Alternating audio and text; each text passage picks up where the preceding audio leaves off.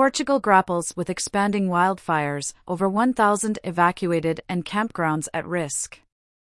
In a concerning turn of events, southern Portugal has witnessed the rapid spread of a wildfire, leading to the evacuation of over 1,400 residents. Originating in the municipality of Tavira, the fire's progression has been alarmingly swift, exacerbated by the prevailing strong winds and soaring temperatures. These natural elements have created a challenging environment for containment efforts, making it one of the most significant wildfires the region has seen in recent times. The firefighting response has been commendable, with over 800 firefighters being deployed to the affected areas. Their efforts are being bolstered by 14 water-carrying aircraft, painting a picture of the sky filled with planes dousing the raging flames below. Yet, despite these concerted efforts, the wildfire continues to challenge containment strategies, with its cause still under active investigation, according to a report by Site. Historically, Portugal has been no stranger to wildfires, with several incidents recorded over the years. However, the frequency and intensity of these fires have seen a noticeable uptick in recent times. Experts and environmentalists point towards climate change as a significant factor in this escalation. The changing global climate has led to hotter and drier conditions, creating an environment conducive for wildfires to thrive. The socio-economic ramifications of these wildfires are profound.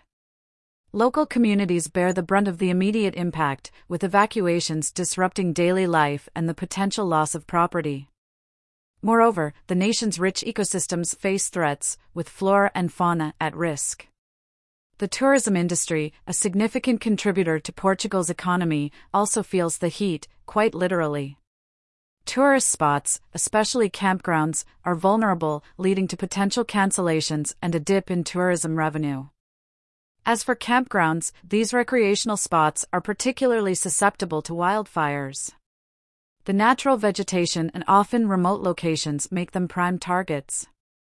Drawing parallels from other regions, such as Oregon, Alberta, and France, one can observe a pattern of preventive measures being implemented. Fire bans, campground closures, and even evacuations become the norm when the threat of a wildfire looms. Internationally, the wildfire situation in Portugal has garnered significant attention. Travel advisories, like the one issued by the U.S. Embassy in Lisbon, caution travelers and citizens about the potential risks. Such advisories underscore the global nature of the concern, emphasizing the need for international cooperation and support in tackling these natural disasters. In a broader context, the European Union has been proactive in its response to wildfires. Ground firefighting teams have been pre-positioned in various member states, including Portugal. This collaborative effort within the EU showcases the importance of unity in the face of adversity, with member states pooling resources and expertise to combat the common threat.